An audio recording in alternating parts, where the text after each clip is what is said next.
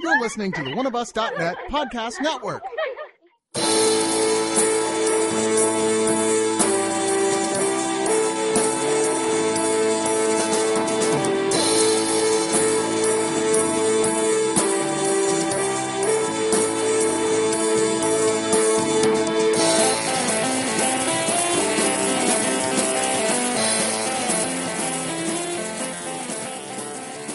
Hey everybody, welcome to Books and Beer. I'm Andrew Hilbert, the author of Death Thing and Deer Man, and I'm here with my co-hosts. Longtime listeners might be surprised we have co-hosts. Zach Chapman. Hey, I'm also a writer, and my stories are, science fiction, fantasy, horror, all the good shit. I appeared in Nature, I've appeared in Writers of the Future, Starship Sofa, Tales to Terrify, a couple of anthologies. And then we got Miguel here, who's our expert in everything, our expert researcher. Miguel, would you like to justify that characterization? I'll definitely try. I'm bringing the constant reader aspect to the show. I'm a bit of a researcher when it comes to the media I consume. I have a love of horror, but I try to read a bit of everything. Please don't hate me. Oh my god. I already do. Well, I did not hate Miguel until about 2 minutes ago when he told me he never had a Frito pie. Yeah, I don't like corn chips. I like chili. I don't like Fritos too much, so I'm not seeing the connection there, guys. Oh, hey, we're Books and Beer, and we're about reading books and drinking beer. That's pretty much the show. Yeah, not chili. Not chill. Yeah, we don't. I'll show myself out, dude. I thought it was books, beer, and chili, bro. So yeah, so now we go into the little the pre-chat where we talk about things, interesting stories that have happened to us. Yeah, I have nothing interesting going on in my life right now. It's really dry out here in Texas. My nose is constantly bleeding. I'm crying in my toilet every night. My wife holds my mustache back for me. I watched Star Wars, the newest one. Oh, yeah? Yeah, spoiler alert. Nah. Well, I can't even... I feel like I have to watch a second... I have to watch it a second time to, really figure out what I feel about it. But, I enjoyed it. You had good feelings. It's good, yeah. Generally good. So for people, we're recording this the Saturday after it came out, so 2 days ago it came out, right? Yeah. Yeah, and it came out yesterday. I mean, well, I guess it came out Thursday night, so true fans would watch it Thursday night. Dude, but fans. Zach over here only watched it last night. So I'm not really into Star Wars. No? Not much. As we're surrounded in your office by just Star Wars memorabilia? Hey, there's a Guardians of the Galaxy poster. Yeah. That's not... It's not at all similar to Star Wars at all. I think people would be surprised to learn that you're actually married. Yeah. She's a librarian. Yeah. We have a love of books. Yeah. Star Wars isn't a book, though. I mean, we're not talking about movies. It's not movies. When I'm not doing all the books for this, I'm listening to Star Wars books on Audible. Yeah. They have really good production quality, by the way. They have, the... Multiple actors? No, they don't have multiple actors, thank fucking God. But they do have the lightsaber sounds when there's a fight. And then you hear the little pew pew pew, when people are... What's a lightsaber? Is that what you said it was? What? It's a light sword. It's a laser sword. For people who may not know what a lightsaber is out there, it's what, Zach? People who are just getting into the podcast, they might not know what a lightsaber is. Or people with good taste. Oh shit, dude! You just realized half of our fan base just. That's why I said please don't hate me. 2 of them just left. You could just edit that out, though. And Hillary is one of the ones that just left. Yeah. Your wife. That's true. Yeah, that's true. Cool. So this session's episode is Cyberpunk. So normally we're not going to read as much shit as we did this time. We got a little. We had some big heads. We got confident. Yeah. And overconfident. Yeah. My brain is mush. I listened to a couple audiobooks at 3 times speed, fucking snorting cocaine off a dead guy's back. As one does. Yeah, one does when they're listening to audiobooks. Yeah, I just downloaded it into my brain. Oh, yeah, nice. dude. Well, Did you get a cowboy hacker to download you some megabytes, bro? I feel like I need to jack into some lines somewhere. You need to jack off into something. There you go. There you go. So do we want to kick off with what's our first beer? Our first beer, my friends. We'll kind of like. Well, so we're going to be talking about proto cyberpunk first, right? Yeah. Well, we'll define cyberpunk just because I mean our first episode didn't really have to explain what a haunted house is. This one, there's a lot of different definitions of cyberpunk floating out there, and I, agree with some, disagree with others. It's a debated issue. Yeah, and we're going to fight a lot. And our first beer is Tall Grass Brewing Company's 8-Bit Pale Ale. The only reason we're drinking it is because it's called 8-Bit Pale Ale, and we're going to be talking about computers and stuff, dude. With the understanding William Gibson brings to him. Yeah. I mean, this was all this shit was written, most of it was written in the 80s. So, 8-bit, 80s, I like it. It tastes It's good. definitely a pale ale. I can drink this all day. Yeah, it's hop forward, as the nerds say in the beer world. Well, it's got a kick in the back. It's got a little kick in the back. There you go.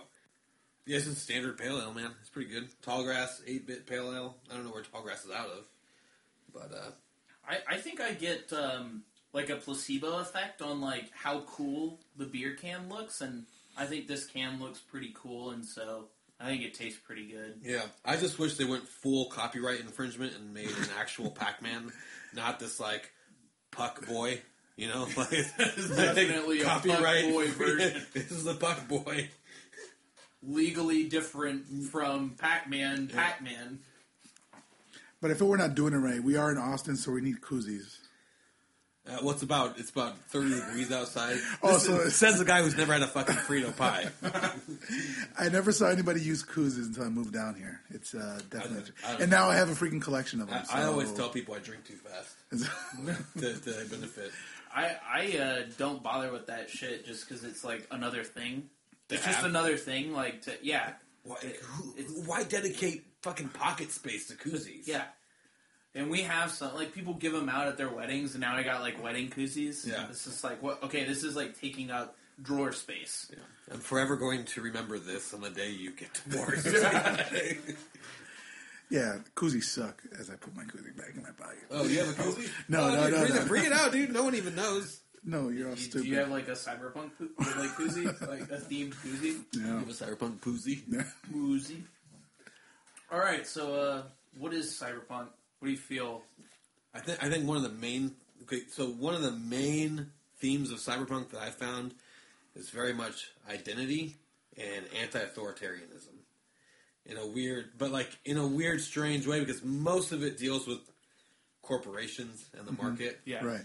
But I can also imagine a lot of libertarians really fucking love cyberpunk. Oh my god! That is- yes. Right on our first novel, we'll talk about some libertarian shit. Cause, Aren't you a libertarian, Zach? Oh my god! No, I'm not, to say the least. I think so. AIs, corporations, kind of like a dirtbag main character, or like a shitheel, or like a hacker to what people in the 80s thought were hackers, right, or would be hackers, and like definitely in actual cyberpunk stuff, like it was created in the 80s by William Gibson and Pat Cadigan and Bruce Sterling and a couple other authors, and I feel like, especially with a couple of these, definitely like a Raymond Chandler feel, like a noirish. Yeah. A grit to it. Yeah. That is probably typical of the 80s, like, alternate light, like, the 80s punk scene, or like... Yeah, I definitely see the grittiness. There's a lot of doom and darkness in it, but also there is a very action-packed, it's almost like a James Cameron, like reading a James Cameron script or something. The Raymond Chandler aspect of it, like where every chapter is like you're meeting a new crazy character, or you're, the pacing is just, it's frenetic, but in a good way. Like, at least for me, for my ADD brain, like, I like that. Give me more. Like, just switch shit up. Like, oh, we're in this city now. Oh, we're in this city now. So there's a weird thing about all these books is like you have to kind of engross yourself into the language that the books speak in order to get it. It's like what's that? The Clockwork Orange. If you read the book, you kind of have to like go along with everything they're saying until you finally start understanding it. Yeah. And that's how I felt. I mean, not so much with the proto cyberpunk, but Neuromancer's like, okay, I guess they're called computer cowboys. Okay.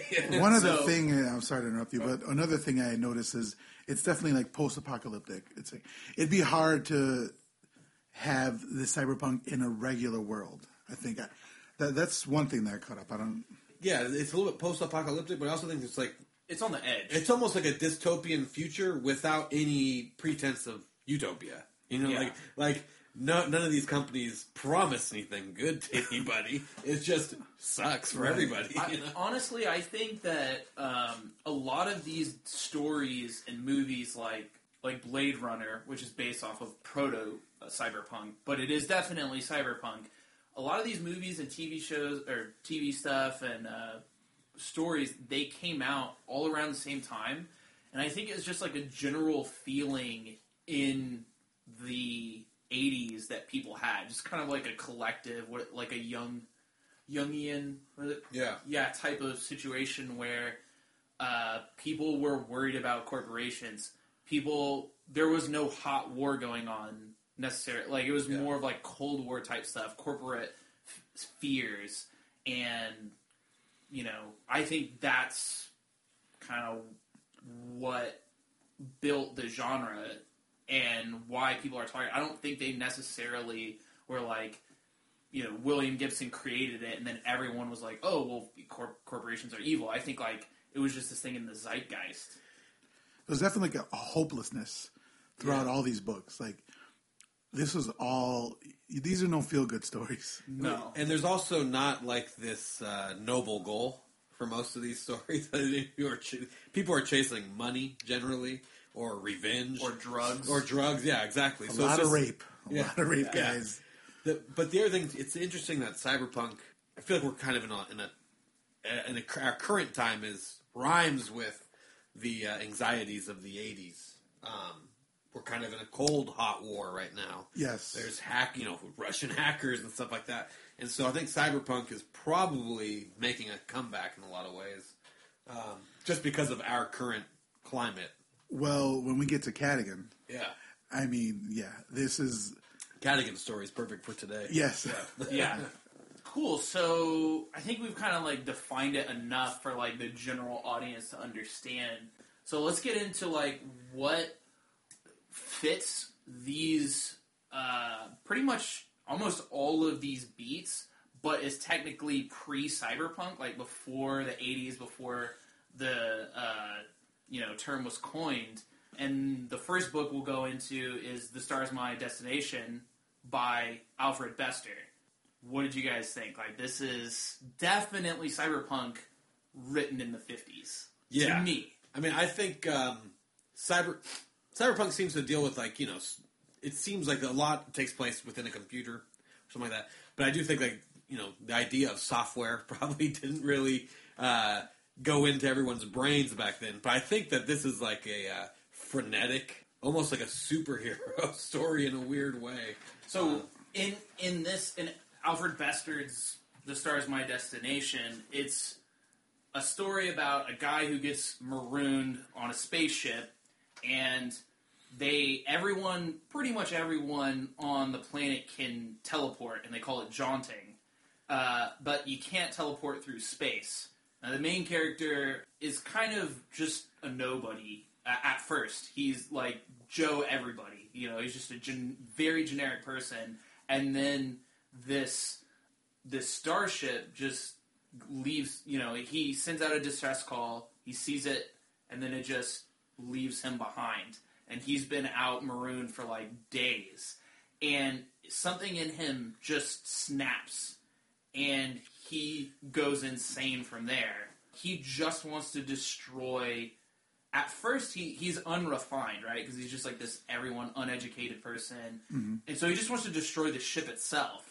And then, as he becomes a more sophisticated person, through his revenge, he's like, I want to dismantle the people that did this to me. I want to, like, kill them. I want to make them suffer, like, horribly. And he becomes, like, a really super fucking evil person. But yeah. Well, he was evil to begin with. Yeah.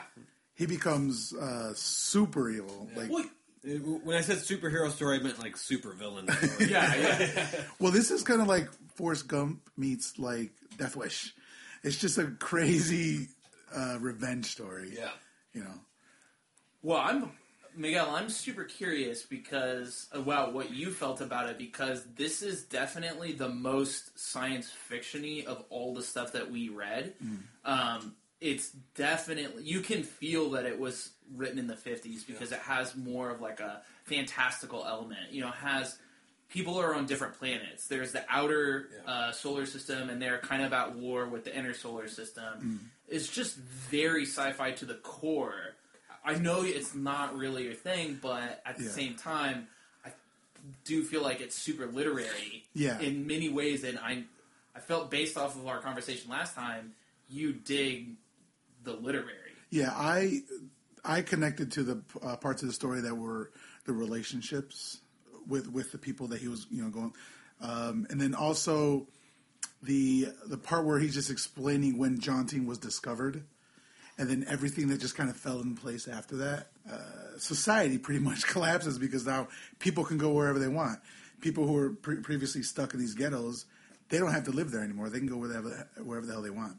So, like, I really, really enjoyed that part. And the beginning part of the beginning part of the book, because I was going to say, it felt like an action movie. It was totally felt like a fucking action movie. I was trying to keep up with it, and I was listening to it, on audio book. And come on, I give you guys the PDF, and then y'all go out. Oh no, but you got it for free, so I can't. Yeah. So it was pretty good. Was that the one that had the British author? Yeah, the British narrator. Fuck that dude. Foyle always like, "Widow, I've got pain in my hands. You left me in space." I mean, that's how he sounds the whole fucking book. Yeah. But then the guy goes, and then we had tea. And the narrator kept switching. Oh, and his voice was the only voice that was any different than anybody else speaking. Yes. It was an action movie, and I think I read that it was serialized, and that's kind of like, four in Galaxy, I believe. Yeah, and so it was serialized, and so the writing, it's interesting when TV is, having sort of renaissance right now. It's short writing. There's a story arc going throughout. It's episodic though, and every episode kind of like is really fast paced to keep the reader's interest. And that is why I think. I mean, I was surprised by this book because it is so old. It's fantastical, but it's so well paced. It's extremely well paced, and then there's some things about it where you're like, oh man, he's thinking really far ahead. Like, I like this idea. Like, I didn't catch on to this until like the 60% or more mark that religion's illegal. Yeah. When the fuck did they talk about that early? Well, I kind of missed that too. But it becomes a religious story in a weird way too. It's like he doesn't talk about religion at all until he talks about it. Earlier in the story, he does meet a tribal sect of scientists. Yeah. Well, while he's still in space, and they're kind of like living on an asteroid. It's this crashed group of scientists that they're like kind of inbreds, and they use like bastardized science that they worship. Yeah, which is kind of cool. It's pretty cool. I like that. It's pretty cool, and they tattoo his face up, and that's like kind of like to look like a tiger. To look like a tiger. Which in my mind, I was thinking like the dude from Kiss. So just those 3 stripes right there. So that made it a little bit humorous. Well, one of the things too is like the religious aspect of it. This is why I say superhero, because there is a superhero aspect. That's the device that drives the entire Marvel Cinematic Universe. It kind of shows up at the end of this with the Pyre slugs, he like throws them into like different. He leaves them in different planets or whatever. Right. And that is like the Infinity Stones, or or even in the Justice League, the fucking boxes. Like this fuels the entire narrative for thousands of movies. Yeah. And this was like the end of the book. So basically, what ends up happening is, so he was on this ship, and he marooned, and it turns out there was like a bunch of money on that ship. Oh, and then maybe something else going on that ship too. And it turns out there's this substance that's basically H-bomb, but you can think it to blow up. Kind of weird. I was kind of hoping for something more. Yeah. Like I was wanting. They keep saying everyone, because people come after him. He's seeking revenge. People are looking for him because they want this thing, this MacGuffin called Pyre, which is, it's basically just a bomb, and they're like trying to use it to end the war. But yeah, to me, it was throughout the whole story. It's just jam packed with world building, but it doesn't spend time world building, right? So you just pick up. I mean, at the very beginning, he defines jaunting and what it means for society, which is cool. But then all these things, like you don't really learn that Christianity and all that. Like he calls them like Christian seller Christians, which is like a diss, which is hilarious. Like I just love that diss. Like, oh, you seller Christian, because it's illegal to be religious. Yeah. So, as a writer, okay, think about this: do you think that maybe some of those holes in world building are there because it's serialized and he's selling it to the magazine, and then like when you collect it, it's like, oh shit, there's like whole parts that don't make sense until the middle.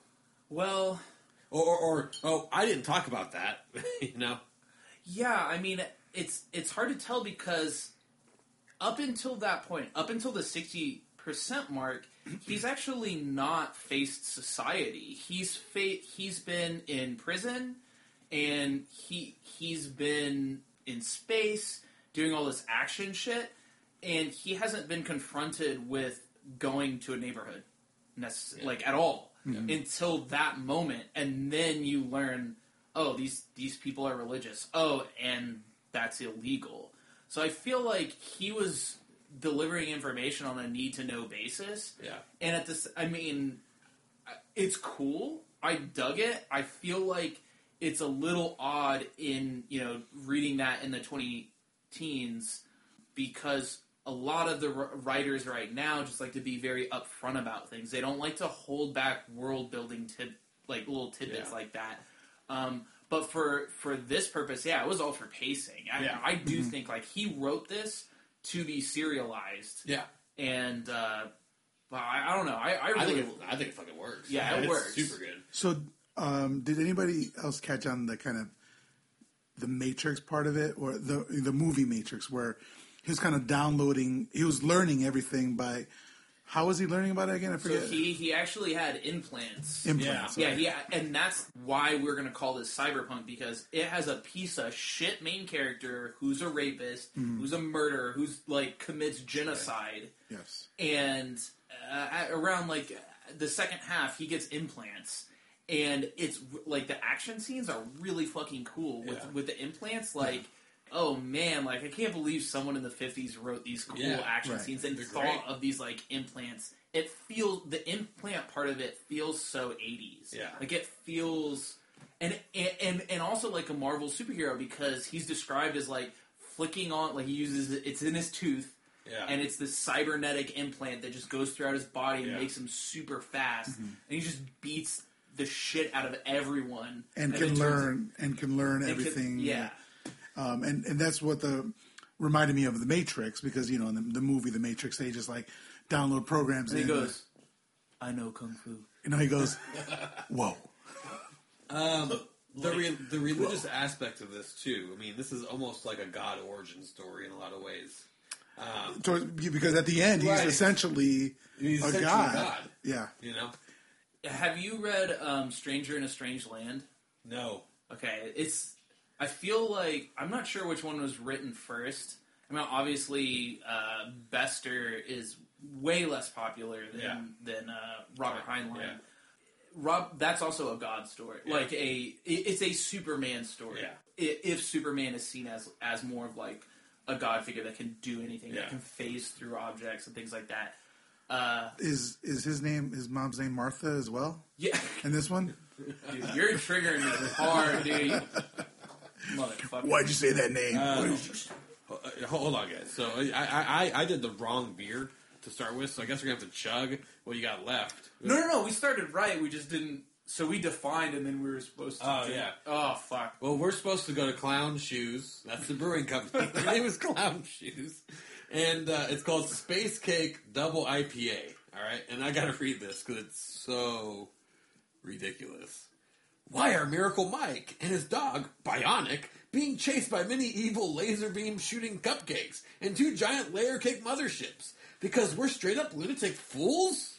Well, maybe, but with a few brain cells remaining, we managed to craft Space Cake Double IPA, etc., etc., etc. That's perfect for Star Wars My Destination, don't you think? Yeah. Crack If that. we hadn't fucked it up. I know. All right, so this, Kill me! I'm Gully Foil.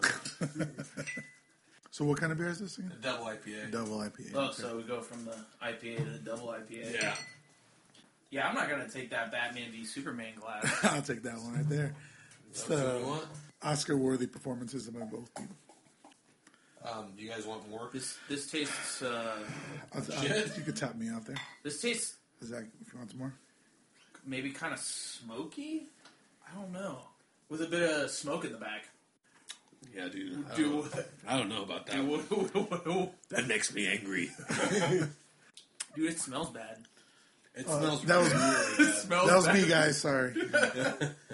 Yo, but okay, so the cover of this is like has this cosmic superhero dude flying around with like a city in the background and like robot cupcakes. Yo, this is with a cybernetic dog. That's the fucking cool. You know. I said I had that placebo about like cool covers. Yeah, maybe I don't because that cover's cool as shit, and this beer smells bad. Well, I mean, have you seen his face? What's wrong with that guy's face? He's just. He's just like, We gotta upload this summer because he's just like, yeah, hello. this is my life now. I guess. You know?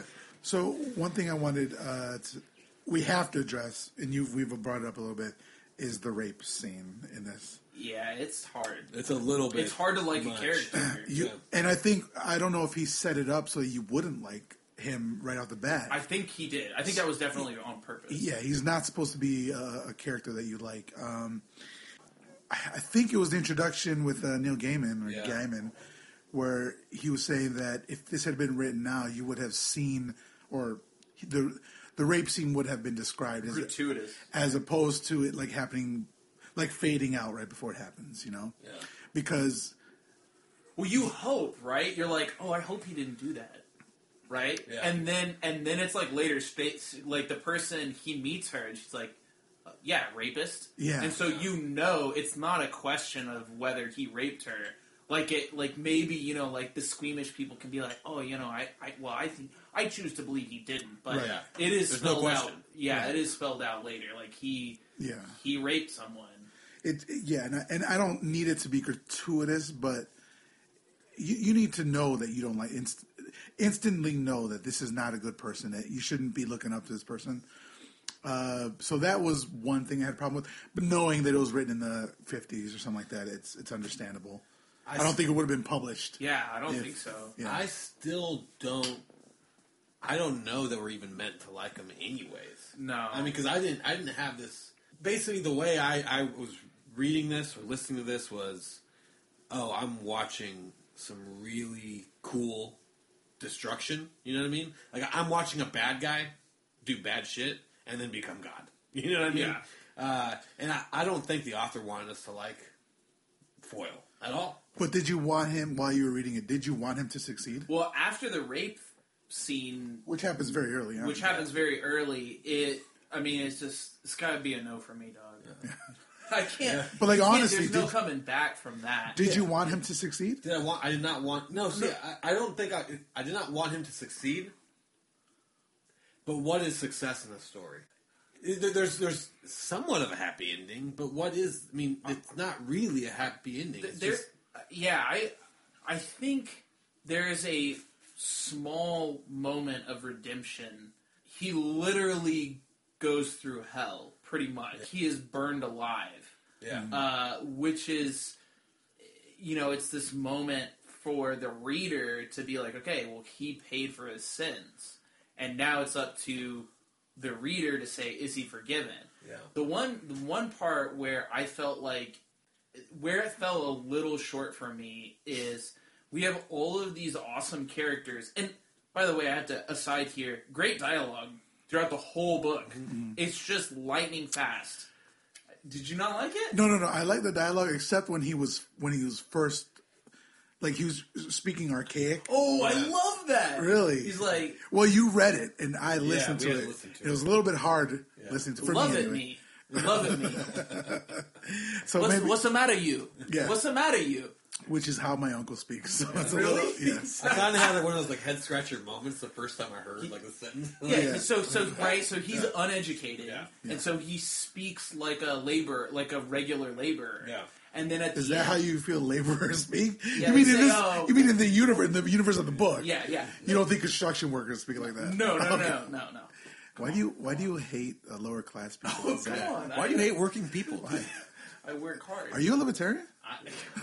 Fuck. Speaking of libertarian, we gotta talk about this ending because it is a fucking libertarian wet dream, and it's this thing that I kind of hated how he chooses to end it.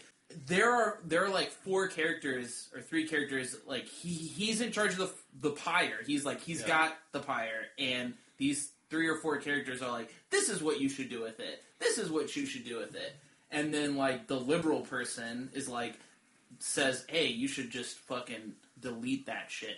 Like, don't you only you know where it's at. So fuck it. That's it. Just swallow the key, throw away the key, and then no one gets the pyre, which is this high grade explosive. And of course, like that's the choice that I would have made, and that I think that most sane humans in the 20-teens that aren't libertarian would make.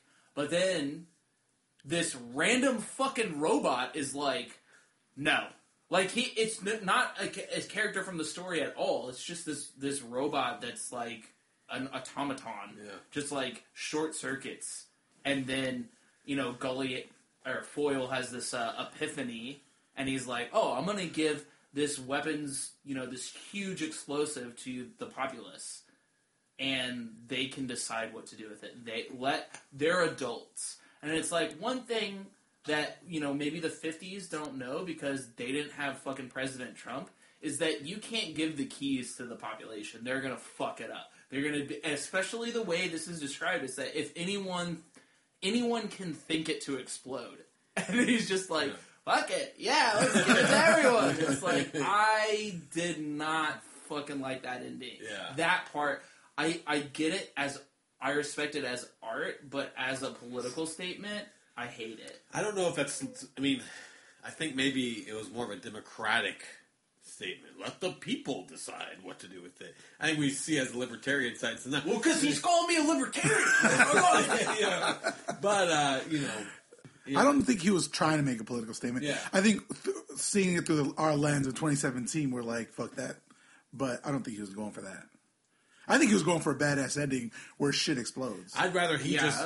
Dude, it was a badass ending. Yeah. I'd rather he just hoard it all up, go up to like Washington D.C. and be like, "I'm the fucking president now. You don't like it? I'm blowing everybody up." That's true. Yeah. But, that's the way it should work. So essentially, what I got from it was, and maybe I'm jumping ahead, is shit explodes. He goes off, and then he realizes he needs to show people how to do what he's doing, right? Like jaunting. Okay, so that's the other part is that he is the only human that can jaunt through space and time. Yeah. So he goes back.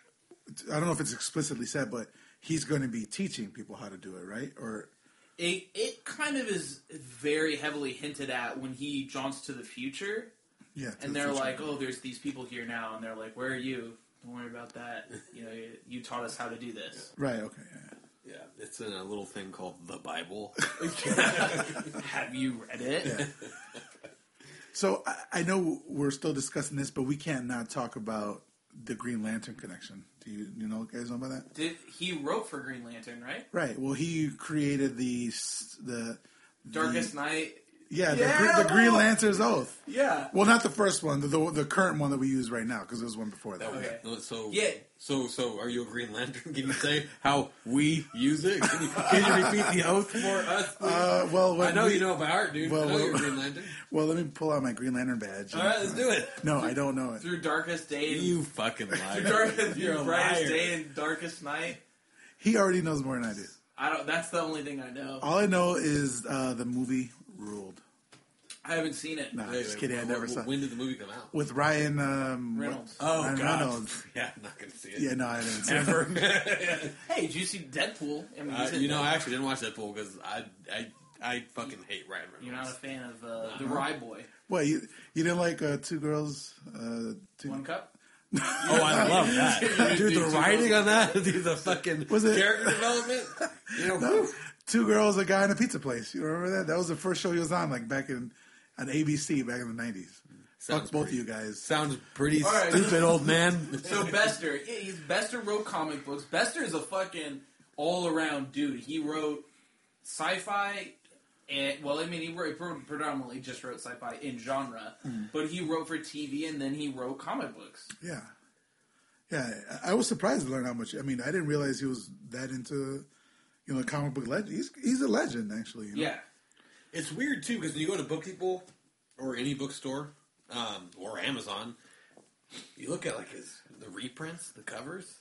Like he's not treated the same as anybody else. Look at this shitty cover. Well, I mean, it's not terrible. I mean, but that's not terrible. Great example for a but there's a podcast. hyphen, unrealities Yeah. right there. It's like, dude, some typography right there would have worked out for you. come on, I spend more money on my covers, and I'm an indie publisher than this and this is a forward by Robert Silverberg, who's in Time Travel Tales. If you want to buy that on Amazon, I edited it. So, Chappy Fiction. Zach, I'm sure we'll tweet out an affiliate link. dude, I'm just masturbating right now to myself.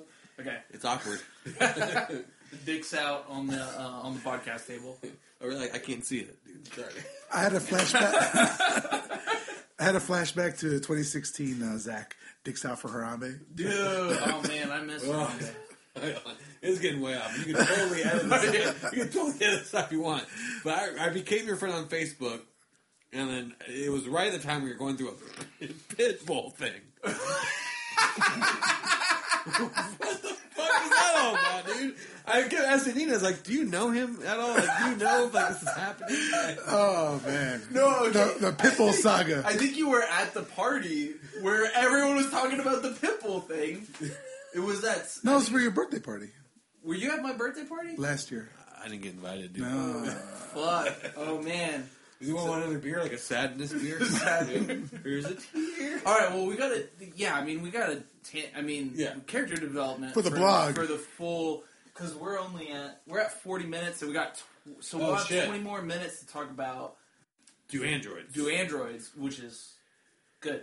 But yeah, so there's this whole Pitbull thing where my sister's father-in-law and mother-in-law, their whole family is like basically they help run this site called Dog.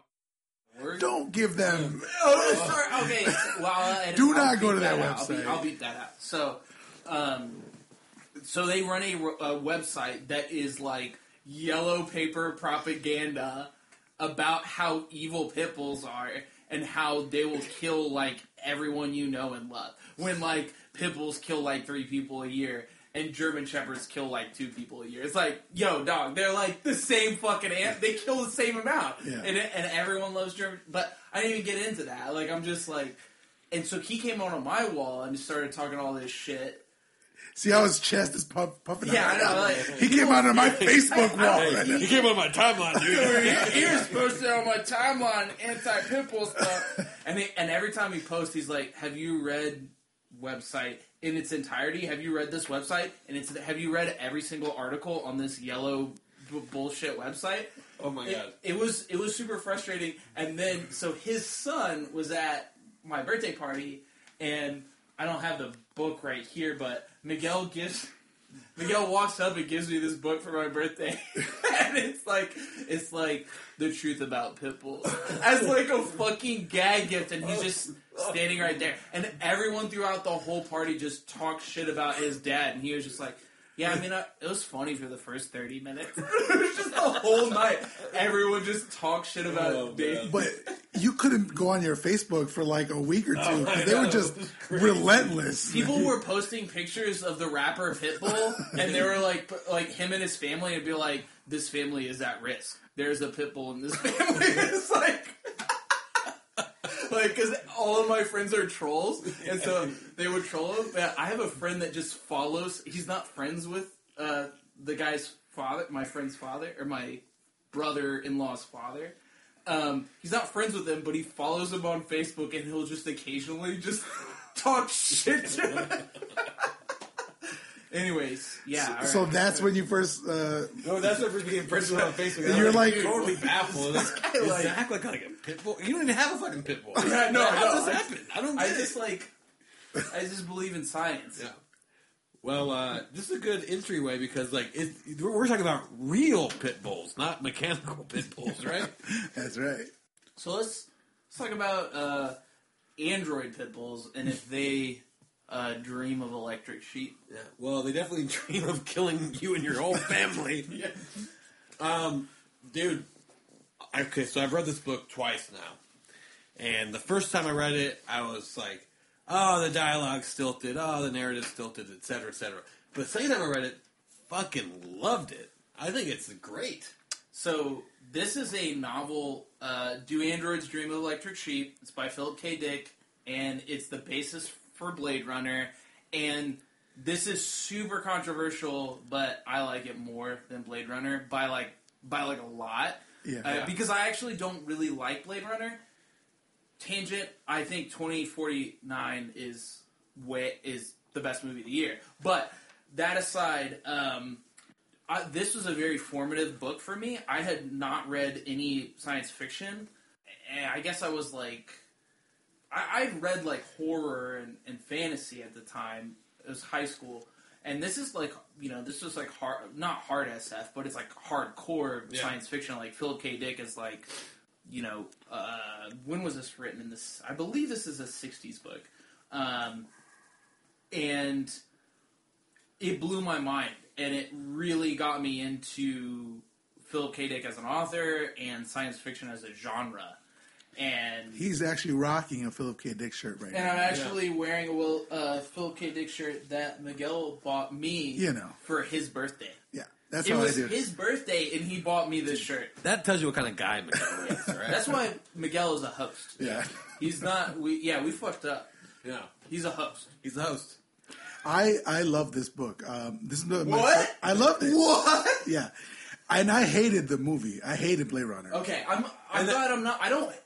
I hated it It Okay. took me 3 times to actually finish Blade Runner. It is a pretty boring movie. Let me and the rephrase- book is yes. absolutely not boring. No. It's Yeah. so weird. I'll rephrase. I don't hate it. It was boring, and I fell asleep a bunch of times, and I'll never watch it again. But I didn't hate it. Yeah. So it's worse than it. You're totally indifferent. You can't even stay up for it. Yeah, like I tend to go to like relationships when I'm reading a book. That's what gets me is relationships, and the relationship between Deckard and his wife is I love it. Like this is the pinnacle of dysfunctional relationships, and yeah, that's one of the things I love most about this book. Well, and it's also one of those things where it's like, well, why don't you? I don't want to feel good today. Yeah. I want to be depressed. You know, and it's like it hits you in a weird way because you know in yourself there's some days where it's like, fuck it, I just want to be depressed. Yeah. You know, but they have this machine that can make them not depressed, Which is- and it's just like you still want to wallow because it makes you feel better. Yeah. to wallow in His- your own depression. His wife. So it starts off like in the first 2 pages of the book. He wakes up and he's like getting ready for work and he's dialing in on this emotion machine that just changes his emotion, and he's like, all right, honey, what would you like to dial in? And she's like, I'm going to dial in the depression. And it's like, wait, what? 6 hours of depression Yeah, today. it's like, no! Why would you do that? She's like, I'm not in the mood. I'm in the mood to be depressed. And she like actually had it on her agenda. Like she had scheduled for that day of the week that she would be depressed. Yeah. And it's like, oh man, that's That's a bad marriage. yeah. But it's more human, It's though. very human. Yeah. What I love about this book too is there's this whole question that kind of shrouds the entire narrative. Is you're hunting androids, and it gets to this point where the people he's hunting actually run this whole like parallel universe, right? And it gets to this question where it's like, is Deckard an android? You know, because this whole thing, androids show no mercy. They'll sell each other out quickly to protect themselves. Well, Deckard is always killing androids. And then the other android hunter he finds, the other Blade Runner, or whatever, I don't know what they call him in the book, also questions whether or not he's an android. And that whole question drives the entire narrative, and it's just, it's insane. It's like such a beautiful way to like, write that. This worked for me on so many levels. And again, where 2049, it hits on these very similar themes of what does it mean to be a human? And I don't remember this the first time I read this book. I was more focused on like the media aspect of it because there's a large portion of it is dedicated to these androids on the media versus religion. Yeah. And ultimately, this is a religious text. Philip K. Dick was very not necessarily religious, but he was definitely a Catholic, and he was very against abortion, and they even dropped that line in this book. Well, it's huge. And the whole thing about this book is almost even, I hate when people say this, but this just seems like it just becomes more and more relevant. Like, Buster Friendly is basically the 24-hour news cycle. Yeah. Told by... Whoa, he just blew my mind. Yeah, like Yeah, an it is. idiot. It you know? is. And then Mercer is, the religion that's kind of opposed to it. But it's so, God, I hate doing it, but it's just like, there's Democrats, Republicans, and they're just fundamentally opposed. They're totally wrong in everything. Yeah. But some of the most beautiful scenes in this book, and beautifully written, like, the way it was drawn out is a spider real? You figure out if an animal is real. It was like, oh man, it was like it was showing how life is so precious after everything was destroyed. Yeah. Yeah. Would it pass the test? And so basically, I guess to summarize, so most people are going to have seen Blade Runner, whereas in Do Androids Dream of Electric Sheep, there's the similar premise in that he's going after Roy Batty, but the thing that's different here is that this is an American like wasteland, and everything is nuclear, and it's everyone wants to get off Earth, and then you find out like halfway through the story that even off Mars sucks balls. People are trying to get off. Androids are trying to get off Mars. Everything is shit. He's a Blade Runner, or in this story, he's just they call him a bounty hunter, and he kills androids. And in this story, androids aren't androids how you think of them. They're biological machines. They're not metallic. He doesn't describe the gore when he retires one, but he does. So at first you're like, well, are they like, well, so you'll just know. You shoot it, and then it's like a machine. It's like, no, you have to get a bone marrow test. So you know that this is flesh and blood, and they feel, but the machines don't have empathy. None of the machines have empathy. Yeah. They just have their wants and their needs, which is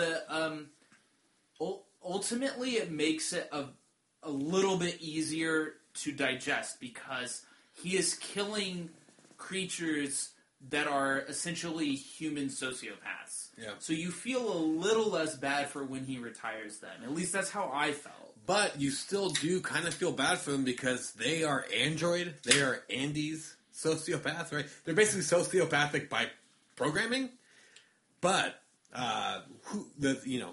he's also a sociopath.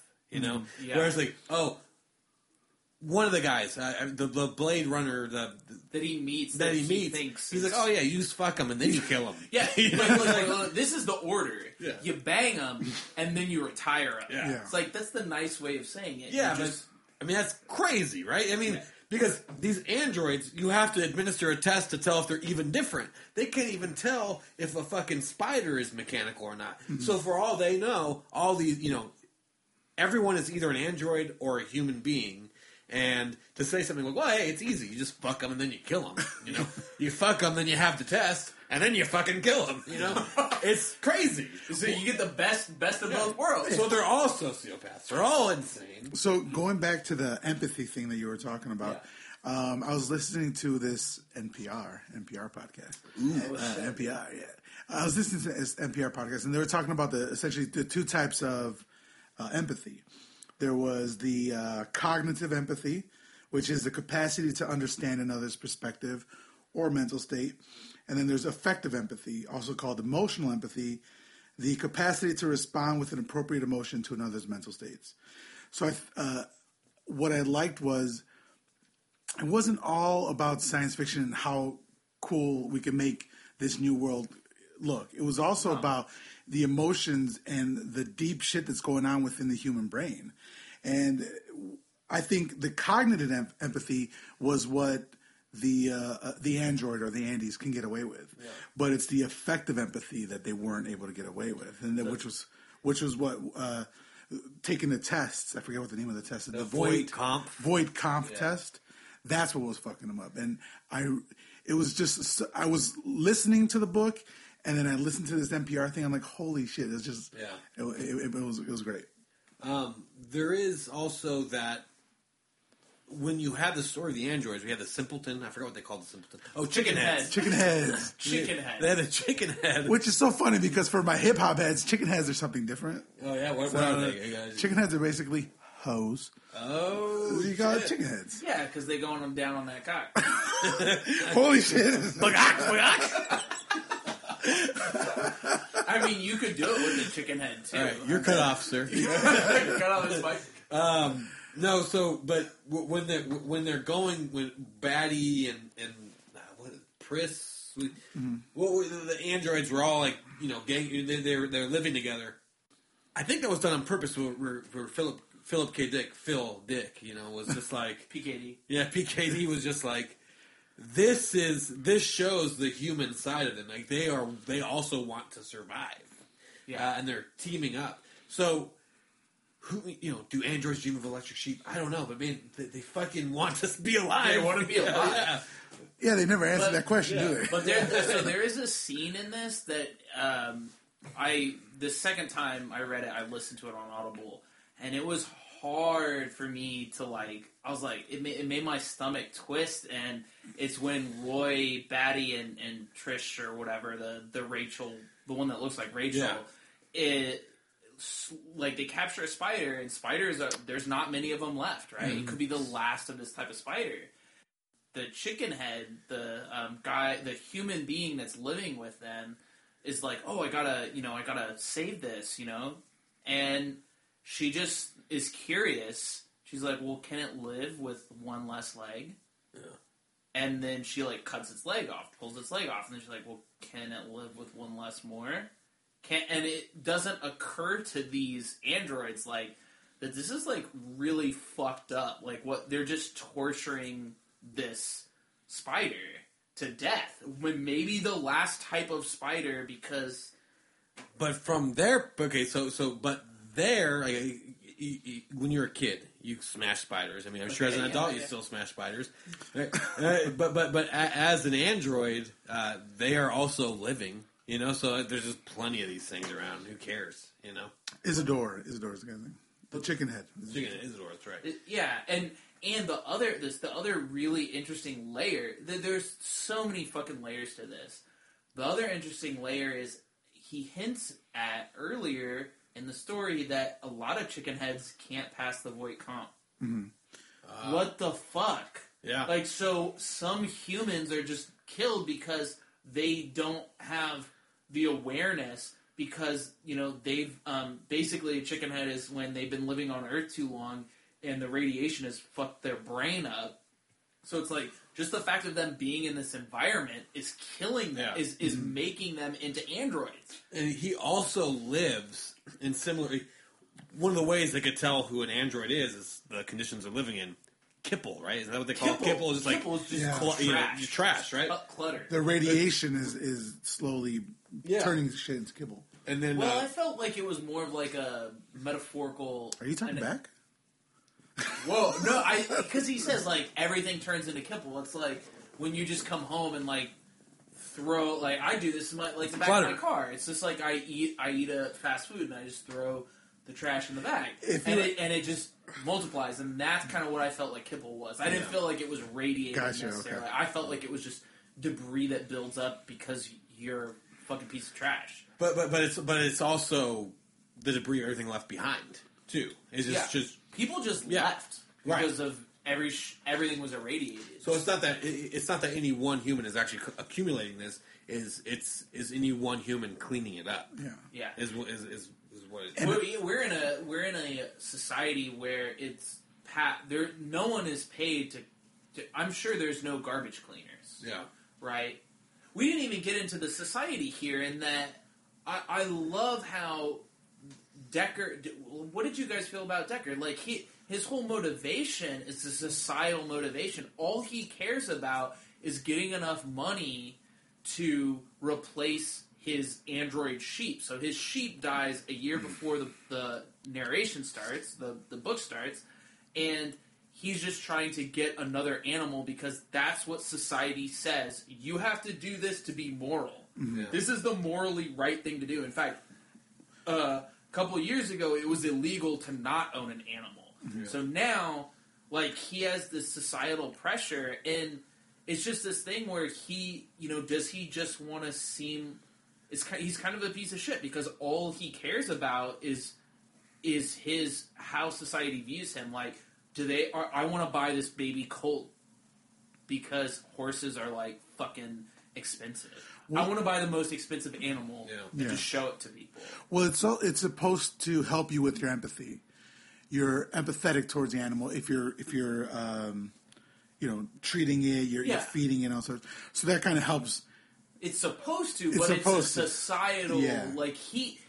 Oh, it's like keeping up with the Joneses, for real. Yeah. Yeah, like he doesn't feel any empathy for the animal. One of his animals dies, and the only time where he feels legitimately sad is where he thinks he finds an extinct animal, and it turns out to be an android. Yeah. That's the only time that he has empathy. Such a great scene. And that scene was powerful. Yeah, it's like, well, fuck, like what?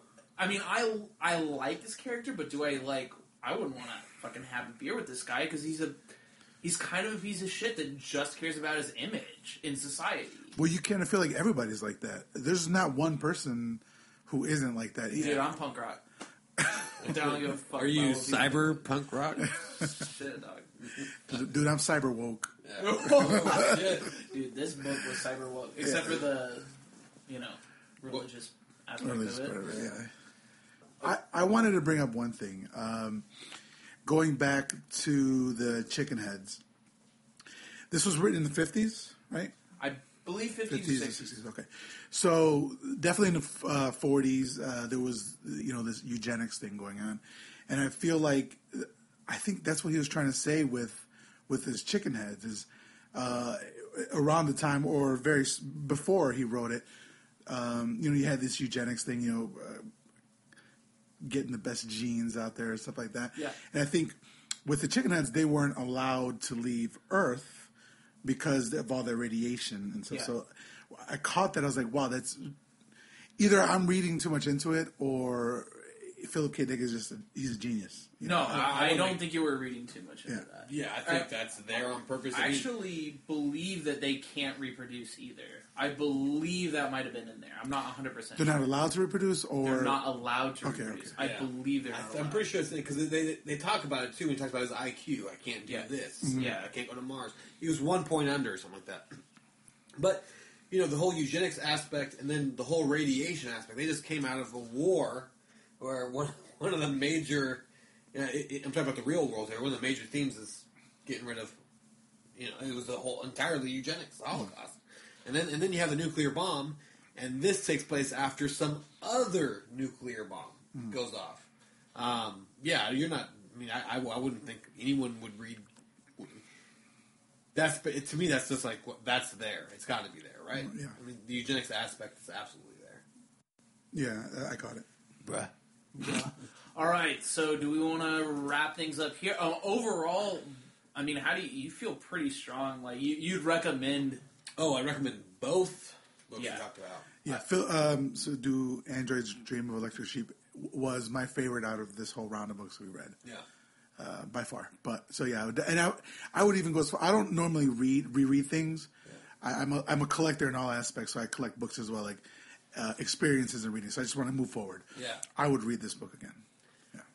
I have. And I want to read. I've read it twice. And I want to read more because we read Burning Chrome, which will be in the next podcast, and so that's 2. I've only read 2 of his things, so I want to read more by Philip. By Philip K. Dick. Yeah. Yeah, and he is.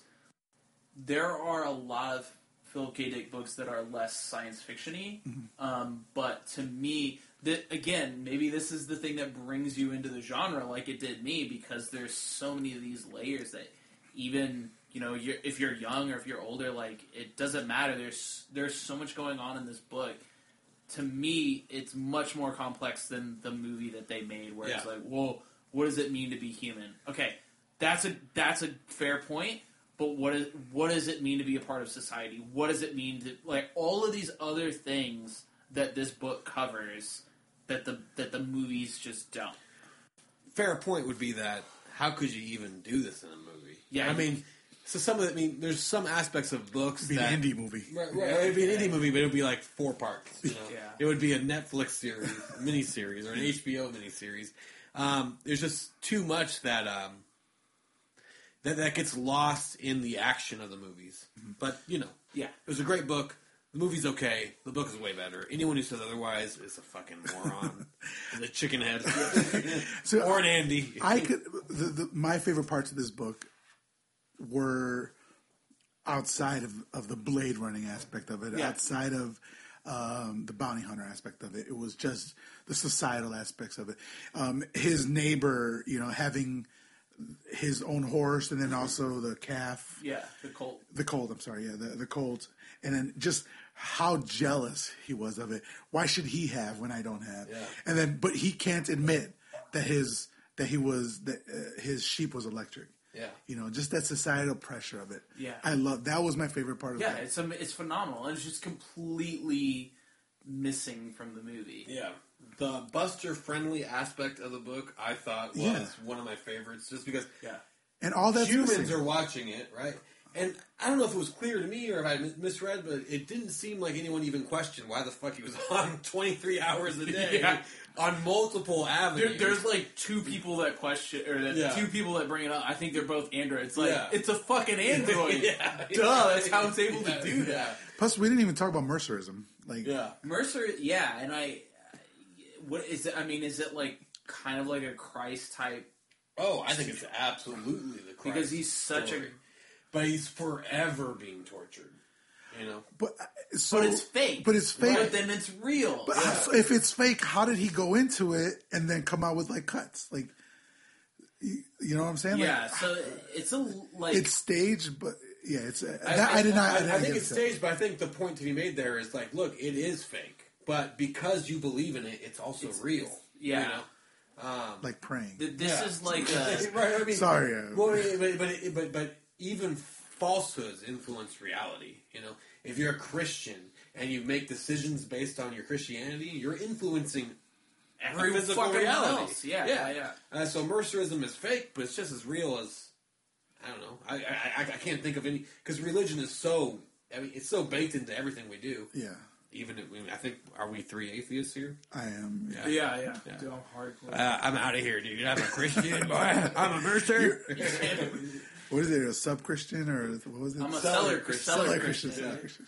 Yeah. So All right, we'll wrap things up there, and then probably next week, and we're actually just going to roll into recording this now, but we'll have this out next week. We're going into some miscellaneous. We're going to have like a lightning round of a bunch of shit. We're going to cover Akira. We're going to cover what fucking else? Pat Cadigan. Pat Cadigan, Ready Player One. Ready Player One. Oh my god! Have you seen those trailers? They look sick. We'll get into it. Hey, So, have you seen that trash of a poster? dude, whoa, we're gonna cover that amazing poster. We're excited. We love that book. Get ready, because we've read it, and we're gonna tell you all about how amazing Ready Player One is. Hey, Zach, who made our theme song? Okay. Oh, that's the other thing. Dream Eater, my wife, and Zach Humphrey, and Johnny Amon, and they're Dream Eater, and they make some awesome music. If you live in Austin, check them out. How does it feel that your wife is cooler than you? Dude, how does that feel? How do we all feel about that? Yeah, that's true. That's true. Well, we make a podcast.